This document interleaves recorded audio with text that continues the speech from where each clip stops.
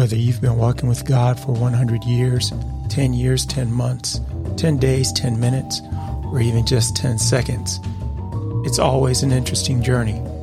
Join us while we talk about the journey. And along the way, we're going to share some of our journeys and challenge all of us to take the most uncommon journey of a lifetime, finding the more of God. Now, here are your hosts, Regina and Doug.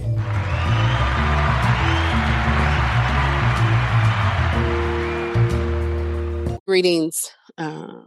Welcome you to the road less traveled, the more of God.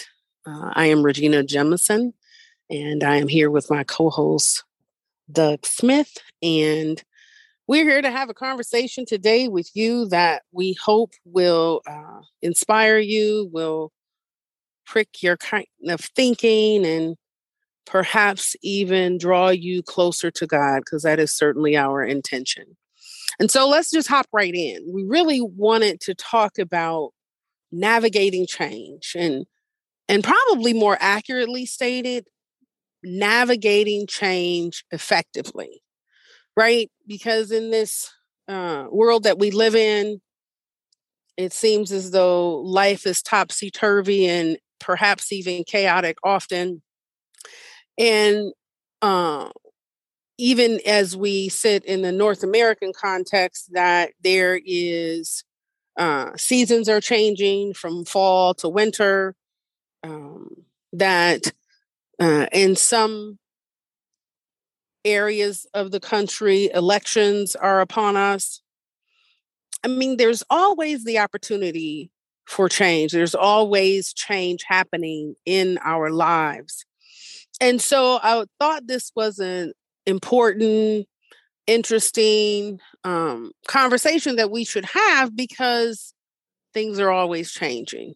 And that is the key component of this conversation, is that if we can just be present to stop resisting and actually really embrace that things are always changing. Always. What you got, Doug? Well, honestly, I think, and I'm going to generalize, and folks can throw stones at me later. I think most people do not like change. Exactly. There's a certain comfort in routine, in things that you can count on, even when things are going bad.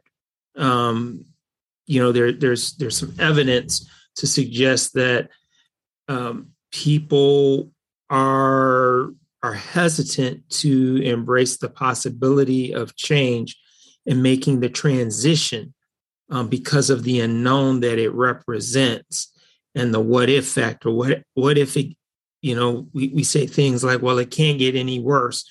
But then there's that little possibility that, yeah, it could be worse. So maybe I should stay with the worst that I've got versus risking a worst. I know that's not proper grammar.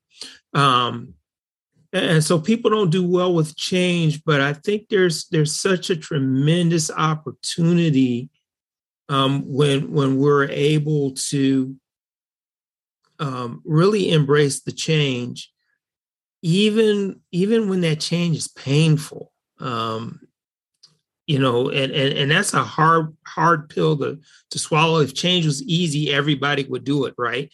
But change isn't for the weak. It takes a very strong person to be able to, ride that wave of change. I won't stand here and pretend that I've got it mastered, because I honestly don't. I can just appreciate change, even though there are times when in my own life, I hate it. I want to do things the way that, that's in my wheelhouse, in my comfort zone. And many times the changes that we face will take us out of that comfort zone for good reason. right? Whether it's a professional change, a financial change, social change, a spiritual change, especially a spiritual change, or any other change, that it just kind of moves us into what a lot of folks will say that, their new season. And so, our challenge is to really get to a place where we can be accepting of the possibility and the opportunity to walk through that door that has change on it, and see what God has for us on the other side of that door. And I think that's really good, because if we can walk through the door, right, which in my world is really the intention, the act of embracing change, I think that we then can see different ways to navigate change. We can see it, we can then begin to open our eyes to the surroundings around us, to what is happening, embrace it, stop resisting it. And then there arises the possibility that we can actually see different ways to navigate it, different ways to overcome it, different ways to move through it, right? Because I think when we're resisting and when we're, I'll just tell the truth of myself, when we're having a tantrum and either pissed or just petulant about change, that when we want to clamor for the sameness of life, that that's a lot of energy. It takes a lot of energy to resist and to hold on to the past, to hold on to what is slipping away. It takes a lot of energy, and if we can just walk through that door, that I love that analogy that you created. If we can just walk through the door, just step on the other side, just go on and take the step forward, and really acknowledge and embrace it. Then, if you walk through that door, then you can see what's in the room, right? You can see what's there. You can then deal with what is, not with what was, not with what you wish, but you can really begin to see what's there in the presence of the change, and really see your way out of it, see your way through it. Yeah. That's good. I was just thinking as you were talking about it. Is it, and I'm, this is maybe a rhetorical question, but certainly we can talk about it. The question occurred to me, or the statement occurred to me, that is there freedom in change, or there is freedom in change? And maybe the things that bound us is quite possibly our unwillingness to walk through that door. It has been said in terms of almost a parable, so to speak, that if you take an elephant at birth and chain them to a post, like they would do maybe in a circus type thing, for a number of years, and then you remove that chain, they will act as though the chain is still there, because they don't realize the change that has occurred. We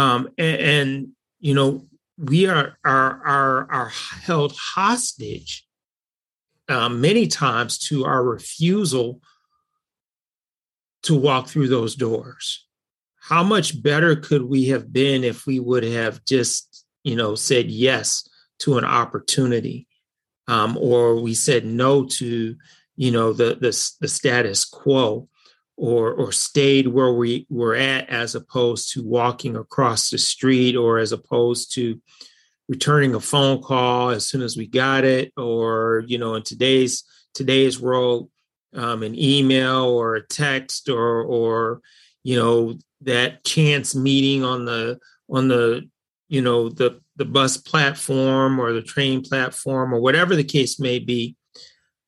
those just, we can obviously point to those big things that represent change, but there are also those small, minor minute changes that can make a difference in the world. It's like, when you're hungry and you're riding in your car, for those of you that live in the States, and you ought to go home and eat, but you go the route that has, the boulevard of fast food. You see, the McDonald's, the Burger King, the KFC, you name it, it's on this one particular street. And you're you're saying to yourself that you want to be healthy, or that you want to be healthier. And, the opportunity just to go home is there. And yet your stomach, your flesh starts talking to you and says, well, that small fry isn't going to hurt. That milkshake isn't going to hurt. And plus you'll be full. But what if you did make that change? What if you kept, you ignored all of those bright, shiny golden arches and whatnot, and went home and walked through that opportunity of taking the step of being healthier?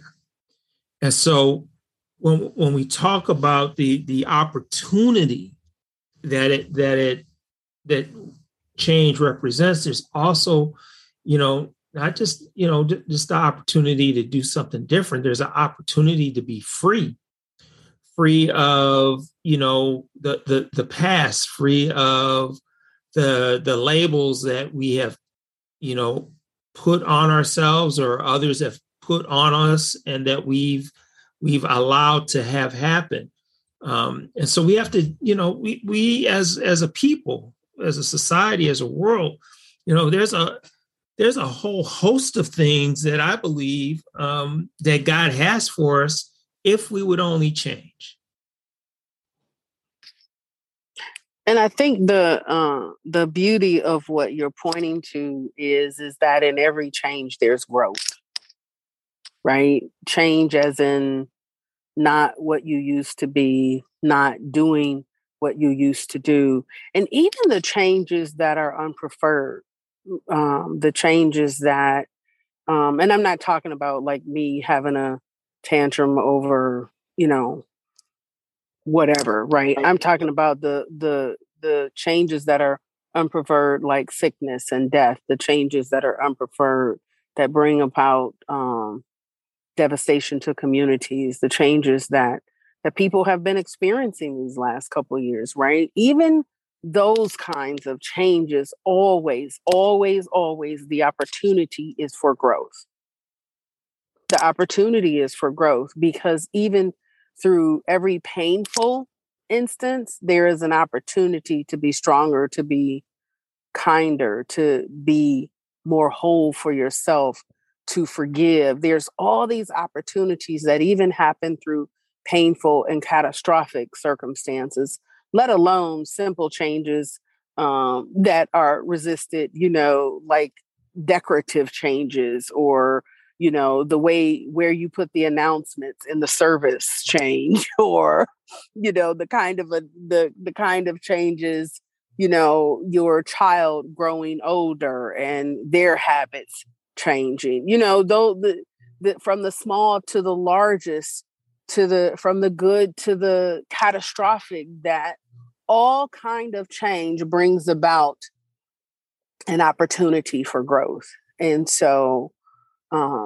really, we really want to encourage you, encourage me, encourage us to embrace change in whatever form it's knocking on your door, in whatever way it is invading your family, in whatever way your body is changing, in whatever way your family structures, your community is changing, that if you could embrace it, that there's something new that you'll be able to see. There's something new that you'll be able to encounter. And if you could just walk through that door, growth is on the other side. I think that's good. I can see some folks saying, well, there's some pretty horrible changes going on right now. How can that be a good thing? And so I want to just take a moment to talk about those things that don't seem good, but could be good, right? So, your house burns down. That's certainly not a great thing. Somebody unexpectedly passes away. Not a good thing. You go to the doctor and get some terrible news. Definitely not good news to hear. But they all represent opportunities to change in some ways that could benefit you. And I'm not saying, go out and look for your house to get burned down. And I'm not telling you to go set somebody else's house that you're mad about on fire so that they can change their way up out of your life. Neither one of those things would be great, but recognize that even under the most trying circumstances, the most pressure-filled changes that someone can go through in their life, the test of the change can produce growth in your life. As Regina said, it could be that opportunity to repair and mend relationships that have gone sour. It could be an opportunity to, change some habits that maybe were unhealthy, or maybe if they were healthy, maybe you just weren't doing them all the time. And so now's a time to commit to the change. It's interesting every year, right? Like clockwork, December comes around, January comes around, and people declare, hey, I'm going to make a New Year's resolution. I'm going to make the change. As Brother Michael Jackson sung. But it only sticks for a little bit. And so, I say all that to say that when you're in times of good times or bad times, commit to making those changes that not only just benefit you and your household, but benefit your community, whatever your community is. Some of it, we choose, some of it we're voluntold, but everybody has a community, and make a commitment to improving that ecosystem. And I believe that over time, riding that wave of change, walking through that door, whatever analogy that you want to use, will become, you'll see more benefits. Now, I was about to say will become easier, and then I had to stop myself, because sometimes dealing with change is never becomes easy. In fact, it can become more challenging. But the idea that you're going through another change doesn't have to bring more anxiety. And as a matter of fact, depending on your situation, certainly your relationship with God, it's an opportunity to see, okay, God, here's the situation. I don't know how to deal with it. As a matter of fact, I'd rather not deal with it. But since it's here, it's an opportunity for me just to, as the church mothers used to say, let go and let God, and just watch him work in your life, and watch him put you where he wants to plant you for that, on the other side of that door of change. And I guarantee wherever God puts you, long term will be better than where you were at. So we are going to make our transition into praying with you and for you. But I just invite you, look in your life, be present to what's happening around you and in you, and in the places that you find yourself, and embrace your change, navigate it effectively, and and watch God work in your life. Let us pray. Gracious and good God, we give you thanks for this moment of conversation. We give you thanks for everyone listening. And God, we pray that you would give us courage. We give us courage for change, that you would help us to see you working in all circumstances of change. And God, that at the end of the day, that you might change us, that we might be better, that we might be more at peace, that we might serve stronger other people in our families and communities and circle of friends, that we might show up as your light and love in the world. And so, God, help us, heal us, and give us courage for the changes that are coming and are already here. We thank you and we pray in your name, and we give thanks and say amen. Amen. We want to thank all of you for listening to The Road Less Traveled. We invite you to visit us at travelingwithgod.com or on Facebook at The Road Less Traveled Podcast. You're able to get to all of our episodes, our blogs, bios for us and our guests. You can leave us a voicemail, submit a review, and a whole lot more. So until next time, this is Doug. Peace and blessings. Stay on the uncommon path, the road less traveled.